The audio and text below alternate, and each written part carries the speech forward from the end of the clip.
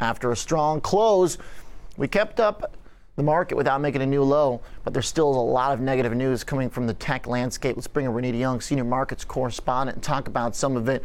Renita, everybody has been following the Twitter saga, because it's right in front of their face every day, but if we weren't careful, we could miss some of the other stuff that's going on in tech. More layoffs in a lot of different places. Mass layoffs. And this comes from a couple of years where a lot of people boosted hiring because everyone was working from home, and it was an intensity placed on hiring more people in the tech sector. But now we see that kind of bubbling over a little bit, where companies need to slash budgets in advance of a possible recession. That's the big thing. Meta, in particular, is downing their workforce by the thousands. No particular number just yet, but what we know is that Meta has about 87,000 employees, right? It hired about 27,000 in 2020 and 2021 alone, and about 15,000 just in the first 9 months of this year. Wow. And so this could be the biggest layoff in this recent round of layoffs, right? And it could also be the biggest in Meta's 18-year history. Wow. Shares have already shown us how much trouble this company is in.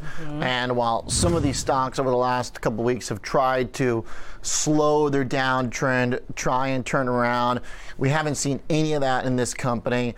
The layoffs continuing to come. The thing is that there was a lot of COVID hiring, to your point. I mean, it sounds like they hired over 10% of their current workforce, or at least before the layoffs, from the last couple of years. We also heard similar language from Jack Dorsey, because he actually tweeted out when Elon was making layoffs at Twitter over the past week that he grew too fast as well.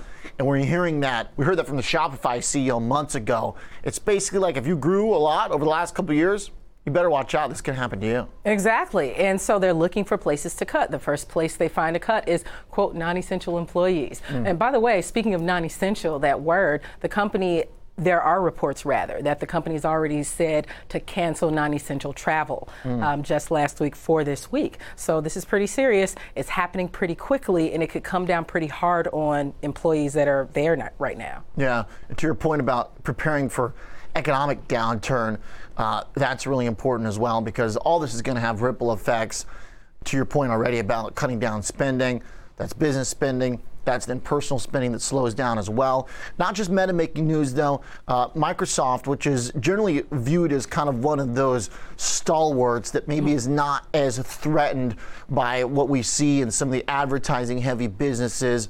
A lot of people put Microsoft, Apple in the same camp as being very safe. The thing is, Microsoft hasn't really traded like Apple, and now as they work in Activision too, there's some complications around that as well. Exactly. So there are complications, and it's maybe a little bit of internal turmoil happening, right? Apparently, we're hearing reports from the New York Post that even though they're putting on a brave face in public, that it's a little bit of drama happening behind the scenes with the Activision Blizzard acquisition. Now, the issue here is Activision, or Microsoft rather, continuing to promise to have those landmark games like Call of Duty on competitors like Sony PlayStation. And so now that Microsoft will host or own Activision, that's just becoming a huge antitrust issue when it comes to competition, when it comes to continuing to have Activision's most successful games on other platforms. Right. Got to allow everybody to play it, get that cross-platform multiplayer. But I was always kind of wondering if this was going to be part of the deal from them, if that's part of the reasoning for why they want to bring it in under the umbrella of the company, make it exclusive.